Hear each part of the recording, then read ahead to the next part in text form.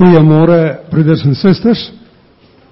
Altyd 'n heerlike geleentheid om so saam as kinders van die Here byeen te wees, sy naam aan te roep en ook te loof en te prys as ons saam sing.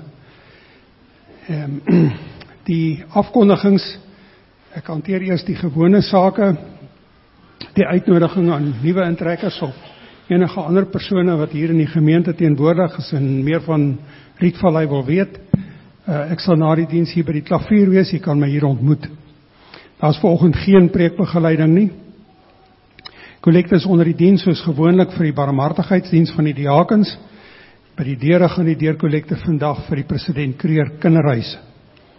Die President Kreer Kinderhuise bied aan kinders uit behoeftige en getraumatiseerde gesinsomgewings geestelike, emosionele en opvoedkundige en skolastiese versorging is gebaseer op Christelike beginsels.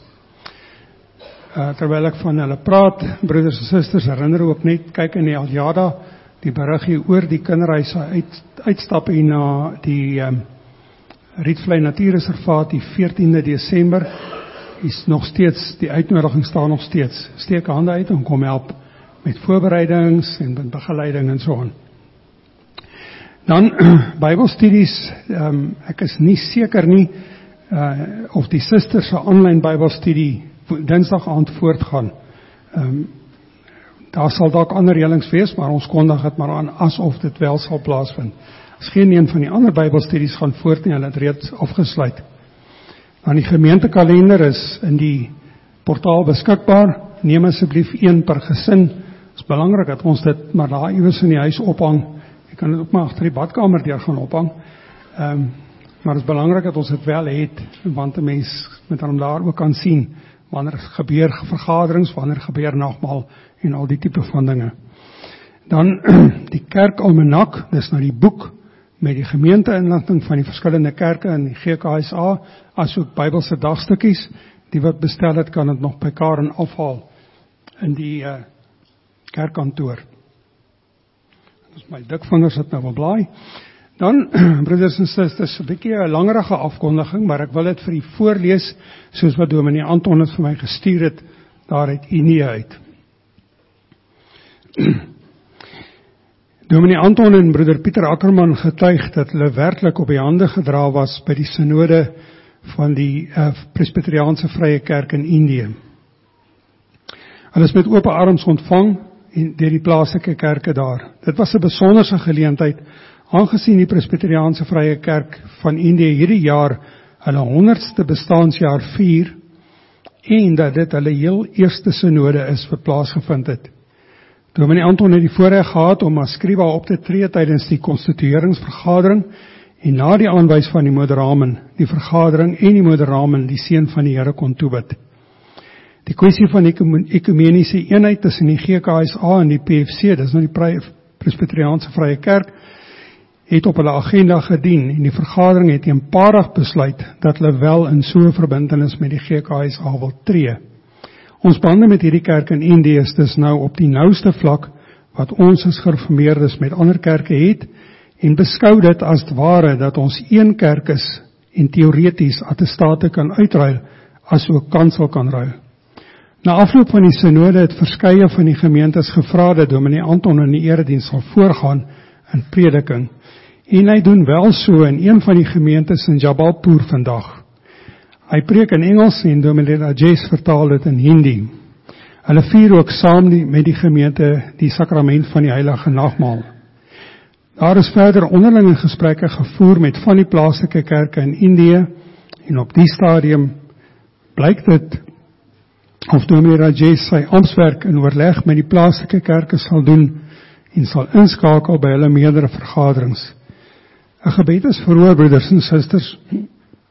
Jy weet, ons oor 'n lang tyd al worstel met die voortsetting van ons bediening in Indië.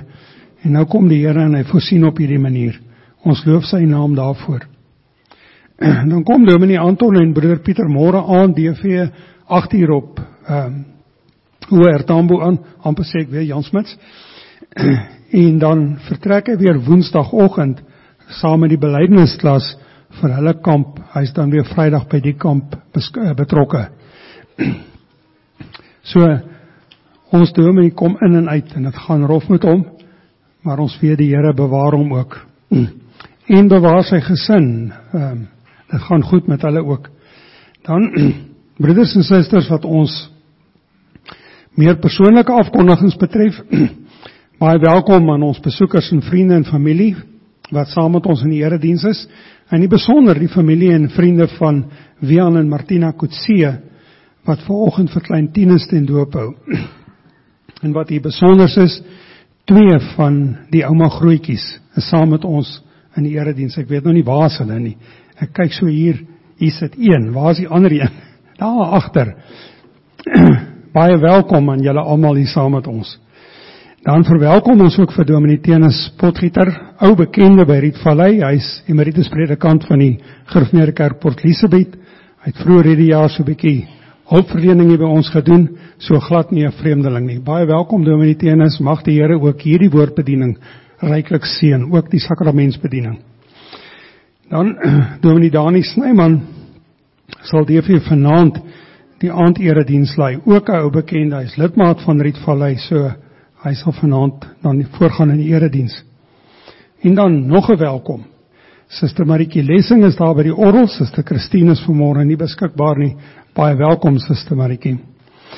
Dan wat verjaardag betref, saam met elke lidmaat wat hierdie week verjaar, dank ons die Here vir nog 'n geseënde lewensjaar.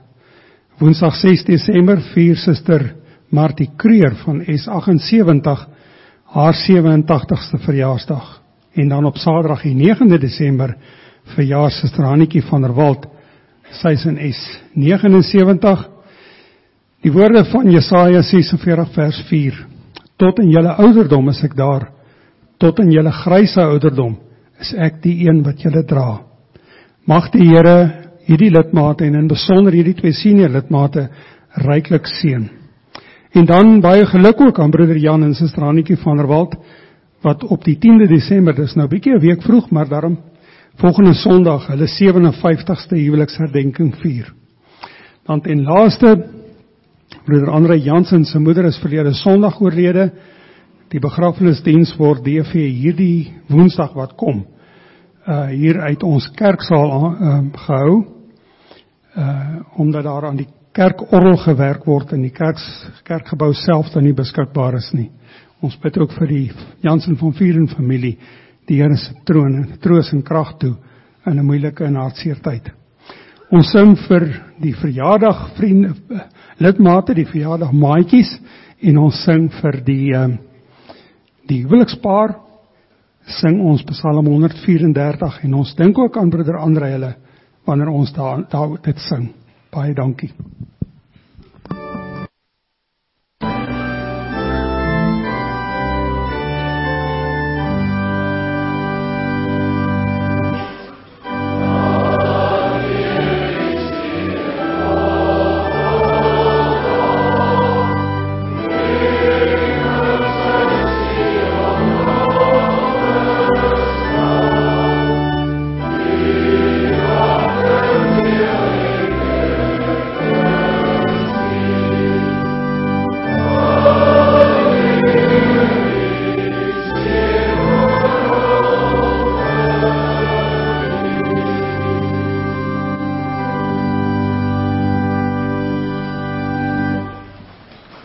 Broeders en susters, ekskuus Dominee Tenis, ek het nou net gehoor, daar is wel preekbegeleiding.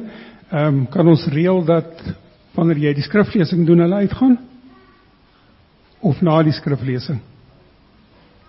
Waartoe uitgaan? Uitgaan saal toe die klein kindertjies.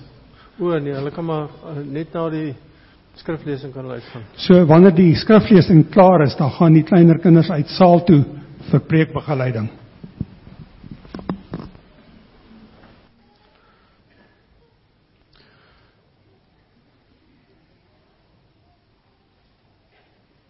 Hulle het vir my gesê, hierdie luidspreker is aan, maar ek kan nou nie agterkom nie, daar is dit.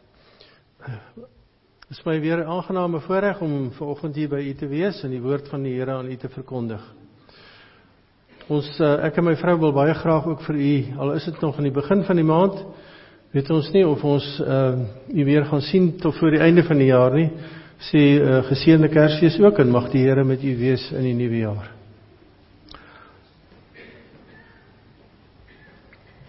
Uit hom en deur hom en tot hom is alle dinge. Aan hom behoort die heerlikheid tot in alle ewigheid. Geliefde gemeente, genade, liefde en vrede word geskenk van God ons Vader in Christus Jesus ons Here deur die kragvolle werking van die Heilige Gees. Amen. Kom ons sing saam met lied 464 verse 1, 2 en 3.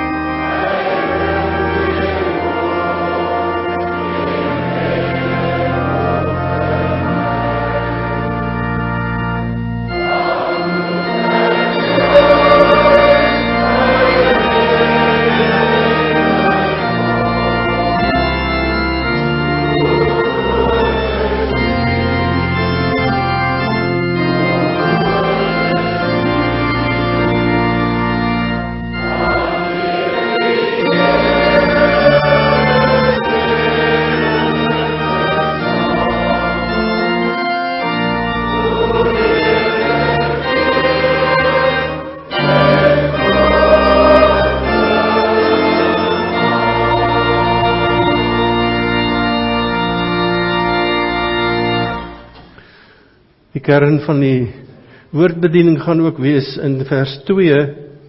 O Heer, U sorg vir klein, vir groot, vir alles, en U sorg dag na dag vir my, U kind. Ons doen nou belydenis van ons geloof en elkeen sê is volgens sy hart saam. Ek glo in God die Vader, die Almagtige, die skepper van hemel en aarde, en ek glo in Jesus Christus, sy eniggebore Seun, ons Here, wat ontvang is van die Heilige Gees, gebore uit die maagd Maria, wat gelei het onder Pontius Pilatus, gekruisig is, gesterf het en begrawe is. Hy het die lyding van die hel ondergaan. Hy het op die 3de dag opgestaan uit die dood, opgevaar na die hemel, en sit aan die regterhand van God die Almagtige Vader, waarvandaan hy sal kom om die lewendes en die dooies te oordeel. Ek glo in die Heilige Gees. Ek glo aan 'n heilige, algemene Christelike kerk, naamlik die gemeenskap van die heiliges. Ek glo aan die vergifnis van my sondes. Ek glo aan die opstanding van my liggaam, en ek glo aan 'n ewige lewe. Amen.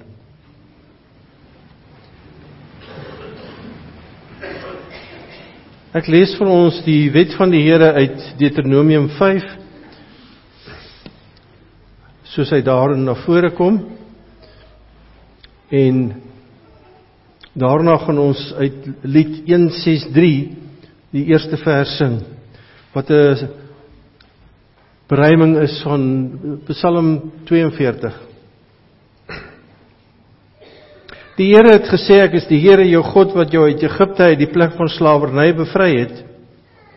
Jy mag naas my geen ander gode hê nie. Jy mag nie vir jou 'n beeld of enige afbeelding maak van wat in die hemel daarbo, of op die aarde hieronder, of in die water onder die aarde is nie. Jy mag hulle nie vereer of dien nie, want ek, die Here jou God, eis onverdeelde trou aan my. Ek reken kinders die sondes van hulle vaders toe, selfs tot in die 3de en 4de geslag van die wat my haat. Maar ek betoon my liefde tot aan die 1000ste geslag van die wat my lief het en my gebooie gehoorsaam. Jy mag die naam van die Here jou God nie misbruik nie, want die Here sal die een wat sy naam misbruik nie ongestraf laat bly nie. Jy moet die Sabbatdag so deurbring dat jy dit heilig hou, soos die Here jou God jou beveel het. 6 dae moet jy werk en alles doen wat jy moet, maar die 7de dag is die Sabbat van die Here jou God. Dan mag jy geen werk doen nie, nie jy of jou seun of jou dogter of jou man of vrou wat vir jou werk, of jou bees of jou donkie of enige dier van jou of die vreemdeling by jou nie, sodat die werksmense kan rus soos jy. Jy moet daaraan dink dat jy in Egipte 'n slaaf was en dat die Here jou God jou deur sy groot krag en met magtige dade daaruit bevry het. Daarom het die Here jou God jou beveel om die Sabbatdag te onderhou. Eer jou vader en jou moeder, soos die Here jou God jou beveel het, dan sal jy 'n lang lewe hê en sal dit goed gaan met jou in die land wat die Here jou God vir jou gee. Jy mag nie moord pleeg nie, jy mag nie egbreek pleeg nie, jy mag nie steel nie, jy mag nie vals teen 'n ander getuig nie, jy mag nie iemand anders se vrou begeer nie, jy mag nie sy huis begeer nie, ook nie sy grond, sy slaaf of slavin, sy bees of donkie, of enigiets anders wat aan hom behoort nie.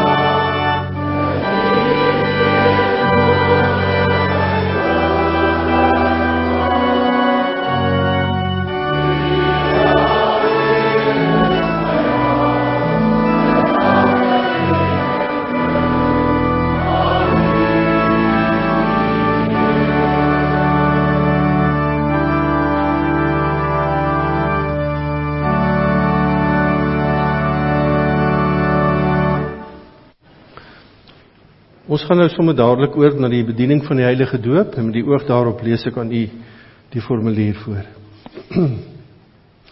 Die hoofsaak van die heilige doop word in hierdie 3 punte saamgevat: sonde, verlossing en dankbaarheid. Wat die sonde betref, ons en ons kinders is in sonde ontvang en gebore en is daarom onder die toorn van God, sodat ons nie in die ryk van God kan inkom nie, tensy ons opnuut gebore word. Dit word aan ons geleer deur die indompeling in en besprenkeling met die water waardeur die onreinheid van ons siele vir ons aangewys word, sodat ons vermaan word om 'n afkeer van onsself te hê, ons voor God te verootmoedig en ons reiniging en saligheid buite onsself te soek. Ten tweede, die heilige doop betuig en verseël aan ons die afwassing van die sondes deur Jesus Christus. Daarom word ons gedoop in die naam van God die Vader en die Seun en die Heilige Gees.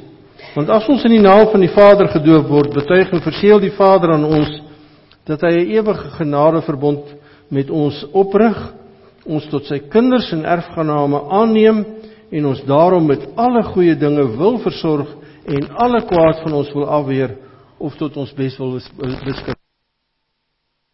In die naam van die Seun gedoop word, verseël die Seun aan ons dat hy ons in sy bloed so met al ons sondes was, waarmee hy ons in sy dood en opstanding inlyf, dat ons van ons sondes bevry en voor God regverdig gereken word. Net so ook as ons in die naam van die Heilige Gees gedoop word, verseker die Heilige Gees ons deur hierdie heilige sakrament, dat hy in ons wil woon en ons tot lidmate van Christus wil heilig, deur tot ons eiendom te maak, wat ons in Christus het, naamlik die afwassing van ons sondes en die daaglikse vernuwing van ons lewe, totdat ons uiteindelik onder die gemeente van die uitverkorenes in die ewige lewe vlekkeloos gestel sal word. Wat die dankbaarheid aan betref, in die derde plek, omdat alle verbonde uit twee dele bestaan, daarom word ons ook weer deur die doop vermaan en verplig tot 'n nuwe gehoorsaamheid. Ons moet naamlik hierdie enige God, Vader, Seun en Heilige Gees aanhang, vertrou en lief hê met ons hele hart, met ons hele siel, met ons hele verstand en met al ons kragte. Ons moet van die wêreld afsien en ons ou natuur doodmaak en 'n godvrugtige lewe lei.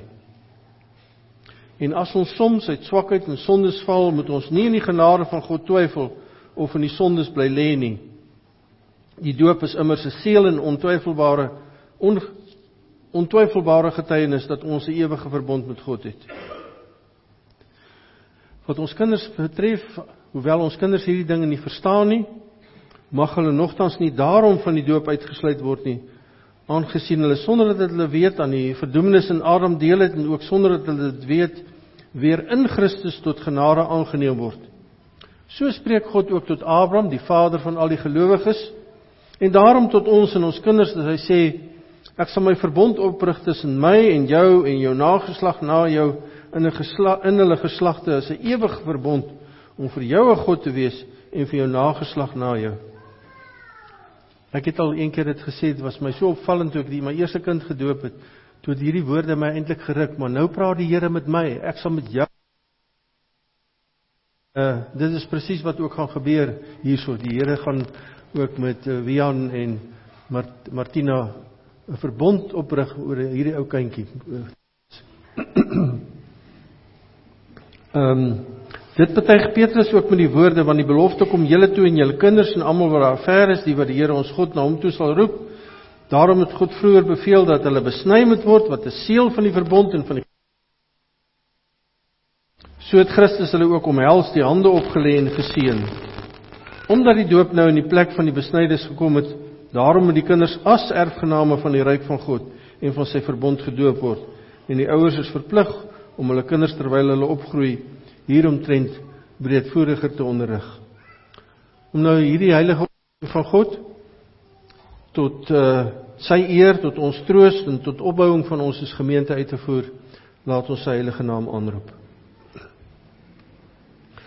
O almagtige ewige God, U het volgens die streng oordeel die ongelowige en onboedvaardige wêreld in die sonvloed gestraf en die gelowige Noag met sy gesin 8 mense deur U groot barmhartigheid gered en bewaar. U die verharde Farao met al sy manne in die Rooi See verdrink en die volk Israel op droë grond daardeur gelei, waardeur die doop afgebeeld is. Ons bid U kragtens U grondelose barmhartigheid dat U hierdie kind van U genadiglik wil aansien en deur U Heilige Gees in U Seun Jesus Christus wil inlyf, sodat hy met hom in sy dood begrawe mag word en met hom in 'n nuwe lewe mag opstaan. Laat hy terwyl hy hom daagliks navolg, sy kruis blymoedig dra en hom aanhang met opregte geloof, vaste hoop en vurige liefde, sodat hy hierdie lewe wat tog niks anders as 'n voortdurende sterwe is nie, deur u getroos mag verlaat en op die laaste dag sonder verskrikking voor die regterstoel van Christus u Seun mag verskyn. Dit bid ons deur hom, ons Here Jesus Christus, u Seun, wat saam met u in die Heilige Gees, een enige God, leef en regeer in ewigheid. Amen. Ek vra dat die ouers wat die doop aangevra het, na vore sal kom om die volgende vrae ook te antwoord.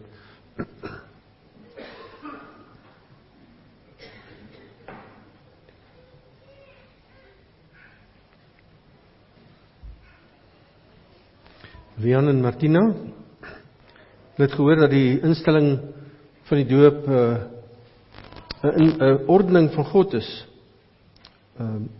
om aan ons en ons kinders ook sy verbond te verseel, om daarmee te wys dat hy 'n band met ons het. Dat dit ook kan wys dat dit julle gesindheid is en dat dit nie uit wind of gelowigheid kom nie. Vra ek u dat u opreg sal antwoord op die volgende vraag. In die eerste plek, hoewel ons in sondes ontvang en gebore word en daarom in allerhande ellende, ja, aan die verdoemenis selfs onderworpe is, glo en bely u nogtans dat hulle in Christus geheilig is en daarom as lidmate van sy gemeente behoort gedoop te word. In die Bybel sê die Here vir ons baie keer dat al teenwoordig is,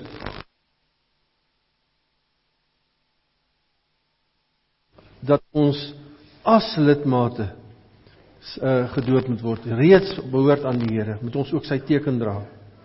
Ten tweede, bely u dat die leer van die Ou en Nuwe Testament, wat in die artikels van die Christelike geloof vervat is, en in die Christelike kerk hier geleer word, die ware en volkome leer van die saligheid is.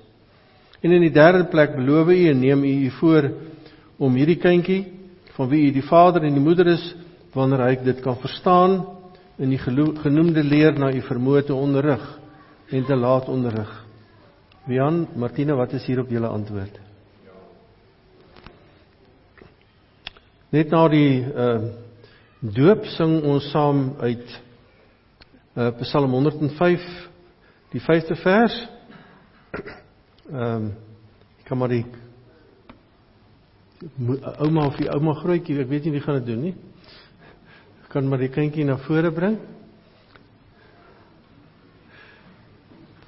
Mag ek maar die uitsondering maak van u as gemeente? Ek wil vra al die kinders wat nog hier is, wat graag wil kom kyk hoe word 'n kindjie gedoop.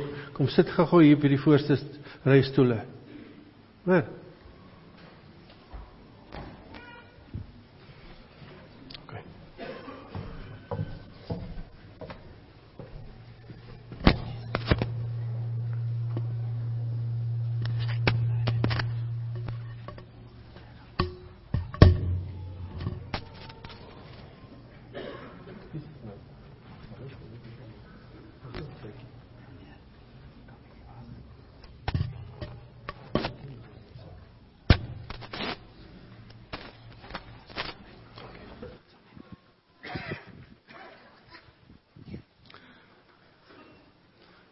Goed, is julle almal hierso. Dit het my ook 'n bietjie tyd gegee om 'n ander luidsprekertjie te kry, né? Goed. Ek gaan vir julle sê, ek ons nou gesê na die preek kan julle gaan. Maar ek dink ja, voordat ek of na die skriflesing, maar ek dink ja, ons moet sommer as ons klaar gedoop het, julle het gesien wat gebeur ook hierso. Dan kan julle regtig maar na kerkkasasie toe gaan. Is dit reg so? Goed, baie dankie. Kom ek gaan vir die ouetjie doop. Tinus Kutsie, ek doop jou in die naam van die Vader en die Seun en die Heilige Gees. Amen.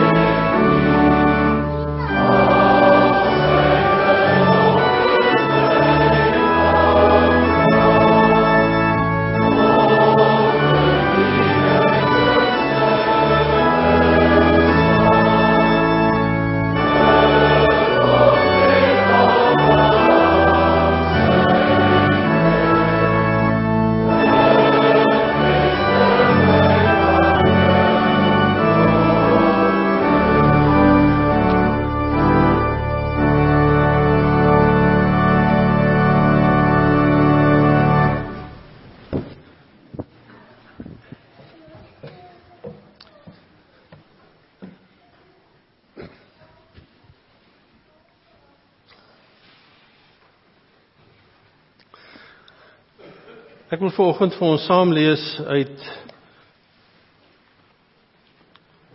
Rut, die tweede hoofstuk. Ons weet wat gebeur het in die eerste hoofstuk, dat Elimelech en sy vrou en sy seuns het gegaan na Moab toe om hulle hongersnood wou vermy, en so het elkeen van hulle dood gegaan nadat hulle getroud is, en op die ou ende het Naomi saam met haar ma teruggekom en Orpa het teruggegaan na haar volk toe. Nou lees ons van hoofstuk 2 af. Naomi het 'n vermoënde familielid gehad en haar man Elimelech se kant, sy naam was Boas. Rut die Moabitiese vrou vra toe vir Naomi: "Mag ek lande toe gaan om are op te tel by iemand wat my toelaat om dit te doen?" Naomi antwoord haar: "Gaan gerus maar, my dogter." Sy het toe geloop om in die land te gaan are optel agter die grassnyers aan. Sy het aangekom in die deel van die land wat behoort het aan Boas, 'n familielid van Elimelech. Boas het toe juis self uit Bethlehem daar aangekom en het vir die snyers gesê: "Mag die Here by julle wees," en hulle het hom geantwoord: "Mag die Here u seën." Boas vra toe vir sy voorman: "Wie is daar die meisie?" En hy antwoord: "Sy is 'n Moabitiese meisie wat saam met Naomi van Moab afgekom het."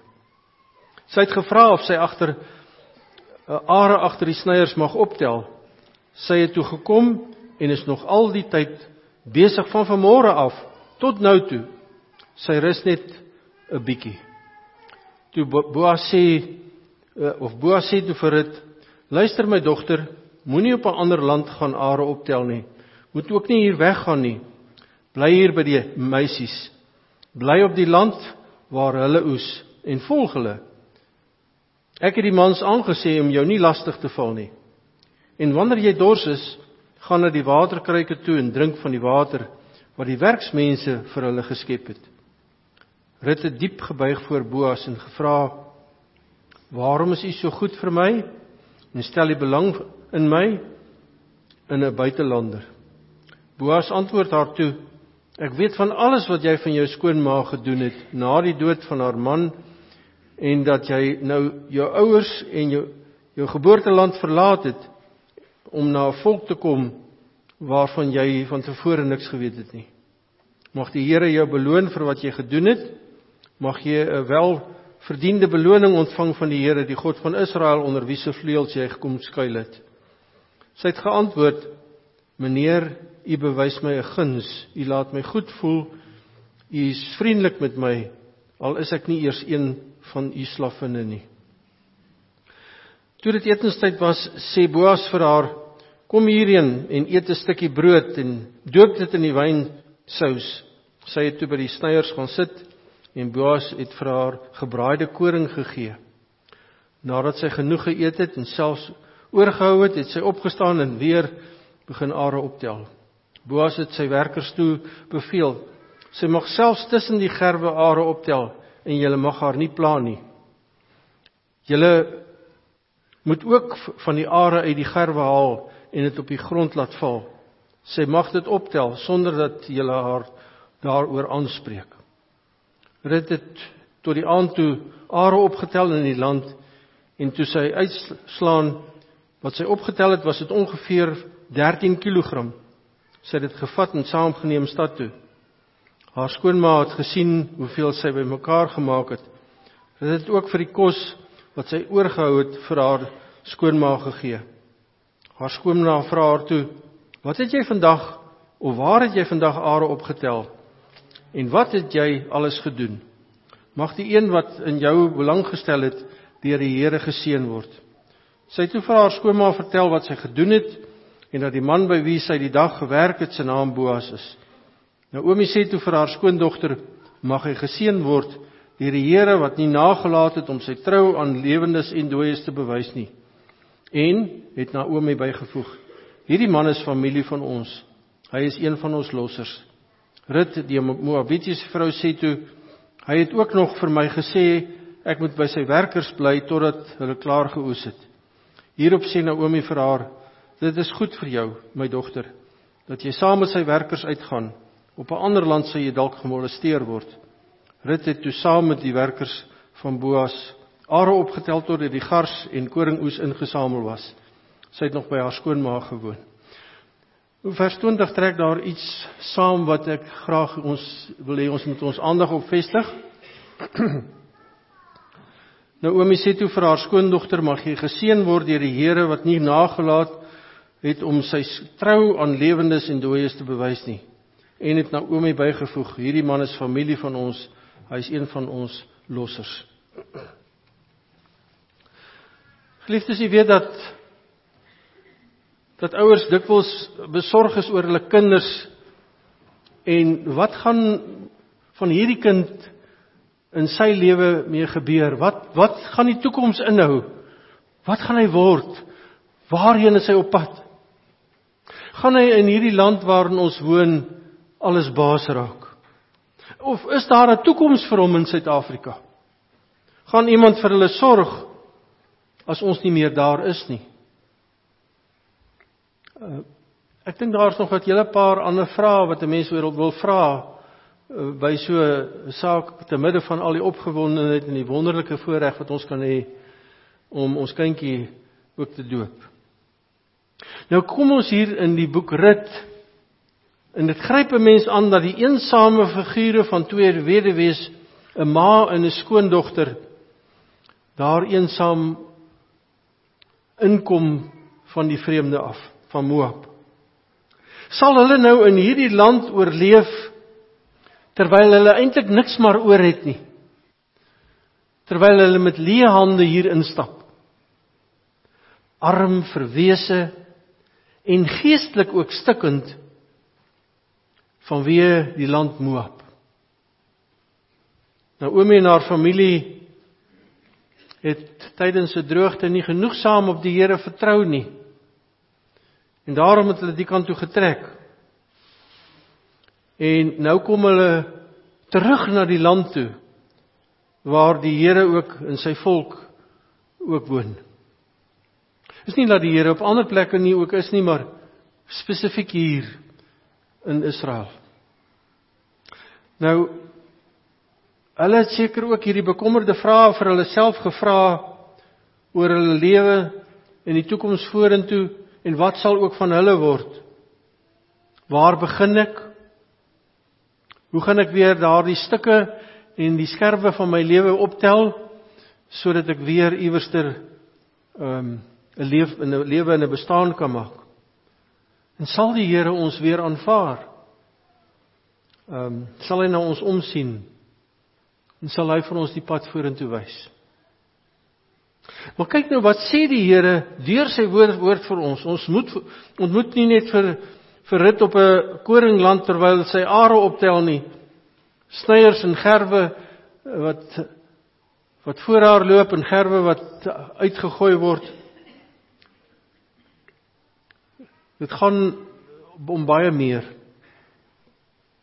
Dit gaan oor die sorg van die Here. Dit vertel van God se vadersorg, sy vaderliefde in hierdie spesifieke verse. Dit gee vir ons 'n kykie, eintlik as jy dieper kyk, agter die skerms sien jy die werk en die handewerk van die Here raak. En dit is wat hy vir ons in hierdie gedeelte in ons gedagtes wil laat vaspen. Ek sorg vir my kinders, ook in die gewone gang van die lewe. Selfs as dit met jou swaar gaan en nie goed gaan nie. Ondanks al jou swakhede, ondanks al jou gebreke, ondanks jou sonde, kom ek na jou toe. En ek sal jou dra. En dis wat die Here ook in hierdie gedeelte vir ons sê. As dit duidelik na vore kom, hoe hy hulle lewe stuur en lei. Want is nie bloot 'n toeval dat Rut juis op die eiendom van Boas beland en daar koringare optel nie. Hoe moes sy vooraf geweet het dat Boas, dat dit sy plaas is? En hoe moes sy vooraf geweet het dat hy 'n familielid van Elimelek is? As die Here haar nie soontoe gelei het nie. Dis nie bloot 'n toeval. Iemand het gesê, toevallig moet ons eintlik sien as val lig. En is ook nie toevallig dat Boas juist toe uit Bethlehem daar op sy plaas aankom nie. Hoekom juist daardie tyd? Hoekom juist op hierdie stadium as Rut nou begin are optel, dan kom hy? Dis ook nie blote geluk dat daar in Israel 'n liefdesgebod is wat gegee is en weduwees beskerm om vir te sê hulle mag are optel om so in die lewe te bly nie. En is ook nie blote geluk dat Boas hom ontferm om Rut genoeg kos en veiligheid te verseker nie. Dat sy maar meer kan optel as die ander en dat sy meer beskerming kry as die ander. Wie doen en stuur hierdie dinge? God natuurlik. Ons bely mos in Sondag 10 Heidelbergse Katekismus dat God se vadersorg is, dat hy aan ons lower en gras, reën en droogte, vrugbare en onvrugbare jare, voedsel en drank, gesondheid en siekte, rykdom en armoede laat toekom. Hy stuur ons hele lewe. Ja, ons het 'n verantwoordelikheid. Ons wik en weeg en mag God beskik. Ons het ook 'n verantwoordelikheid om te doen. Maar is die Here op die ou ende wat vir ons stuur. Te midde van al ons swakheid. So voorsien hy ook in die lewe van hierdie twee weduwees, Rut en Naomi, as hulle terugkom na die Ou Testamentiese kerk en terug na die Here eintlik daar waar die tempel of die tabernakel is. So glo Rut en Naomi ook nou dat die Here vir hulle sal sorg langs die weg van sy beloftes vir weduwees. Volgens sy wet mag hulle deur harde werk are optel op die lande nadat die lande geoes is. Naomi, wat sonder man en sonder seuns terugkeer uit Moab, het mos op 'n stadium gesê, moet my asseblief nie meer Naomi die lieflike noem nie, maar noem my Mara, die bitter een, die verbitterde mens, wat verbitterd is voor die Here. En nou kom sy, wanneer sy die wondersorg van die Here begin raak sien, met hierdie uitroep, mag hy geseën word deur die Here, wat nie nalat om sy trou aan lewendes en dooies te bewys nie. God laat nie na om vir sy kinders te sorg nie. Hy is nie soos ons baie keer, wat ons kinders een kant toe gooi nie. Ek dink nie dat een van ons dit sal doen nie, maar ons kry dit in die wêreld. En hier kom hy na 'n verlate, eensame twee vrouens.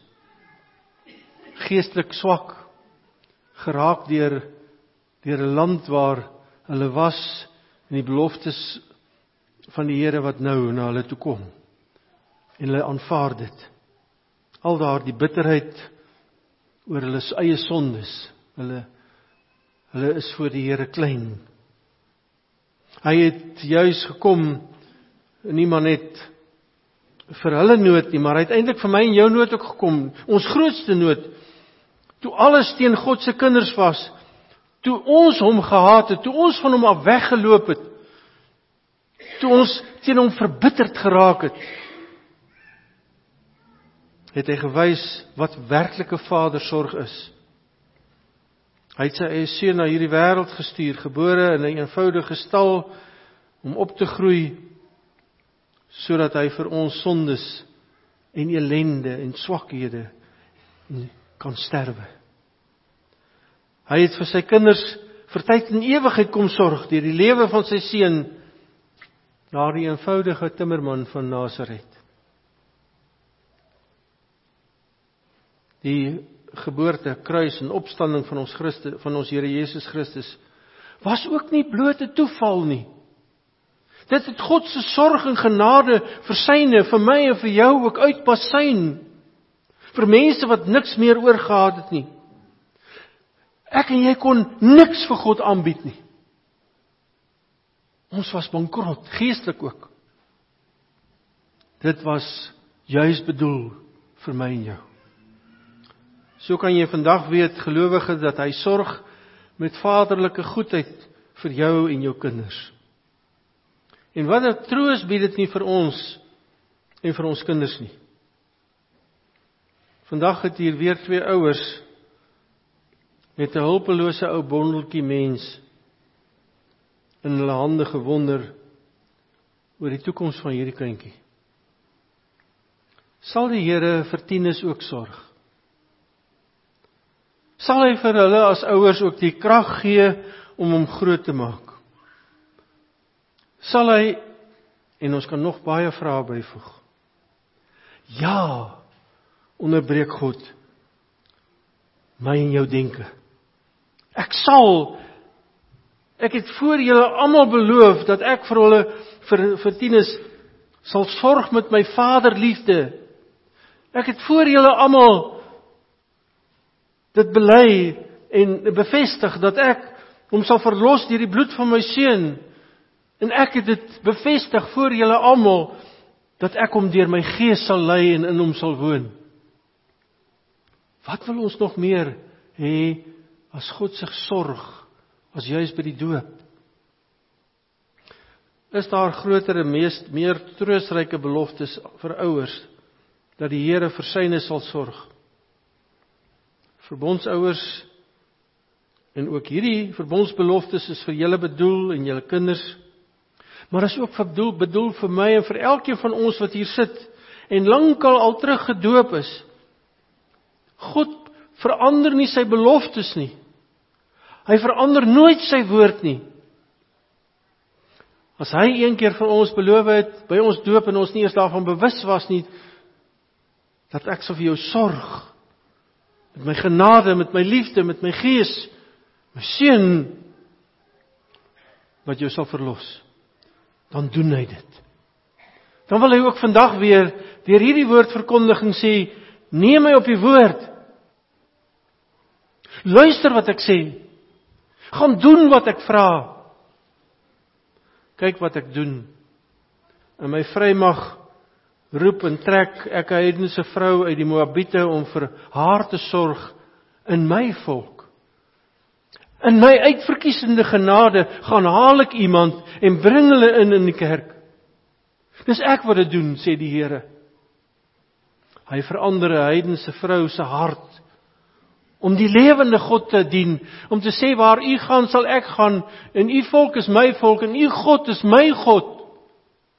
Dit sê sy omdat die Here dit wil doen, en omdat hy uitverkies het, omdat hy sorg.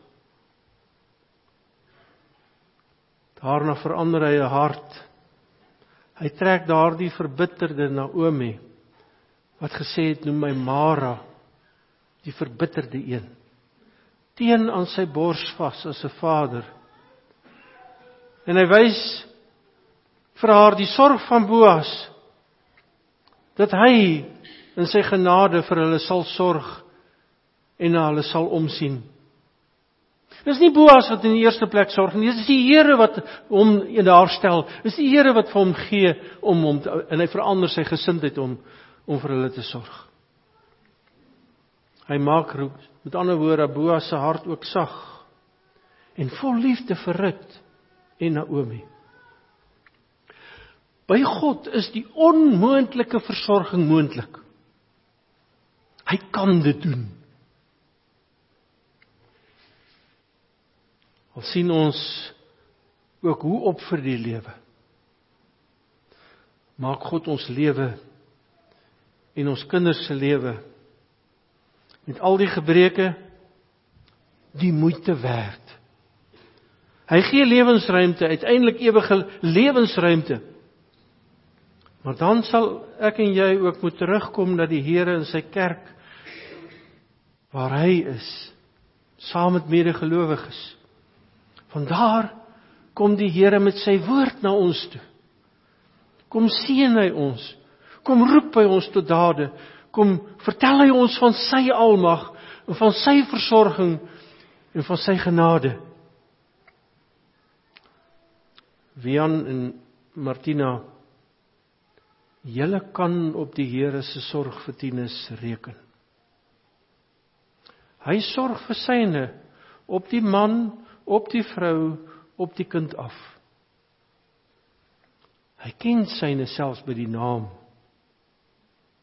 Ja, geliefde ouer, as jy bang benoud dink aan die toekoms van jou kind, dink dan veral aan die genadesorg van God, die Hemelse Vader, wat deur sy Seun en sy Gees vir ons sal sorg.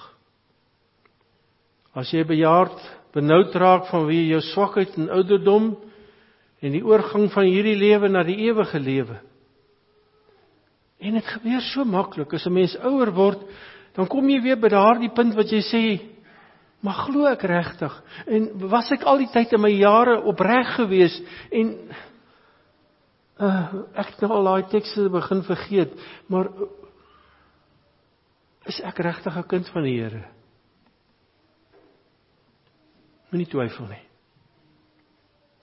Die Here beloof in sy sorg vir u as bejaarde, dat hy jou nooit sal begewe, nooit sal verlaat nie.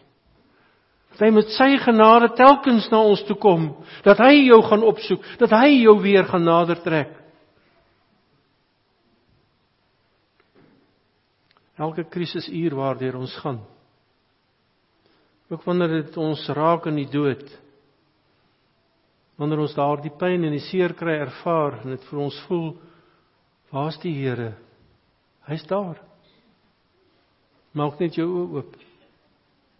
Hy gaan vir jou kom haal, hy gaan jou vat, en hy gaan jou troos, en hy gaan vir jou nuut krag gee om aan te gaan. Sien hom raak. Sien dat hy daar is in jou grootste krisisse, jou eensaamheid, jou alleenheid.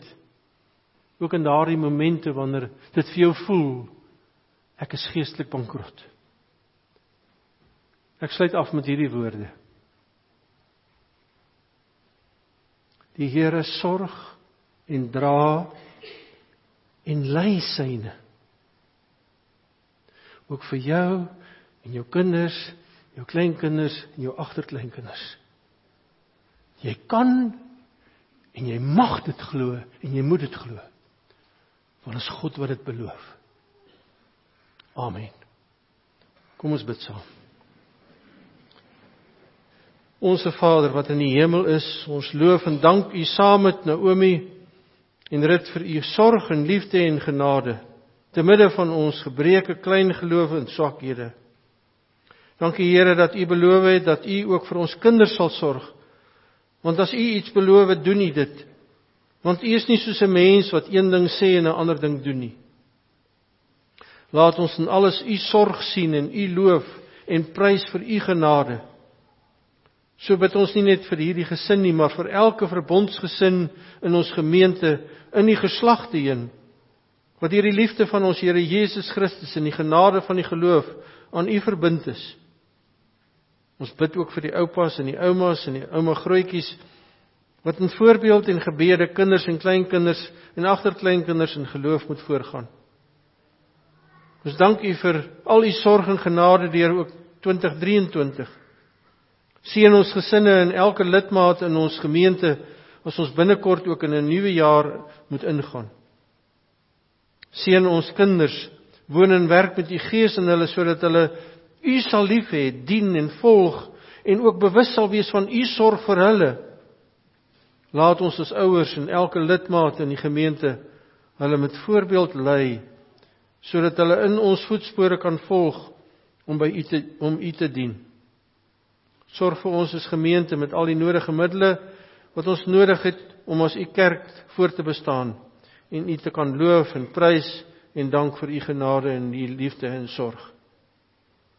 Here, wie is daar soos U wat moeite maak met ons en ons kinders, wat ons liefhet, innig liefhet.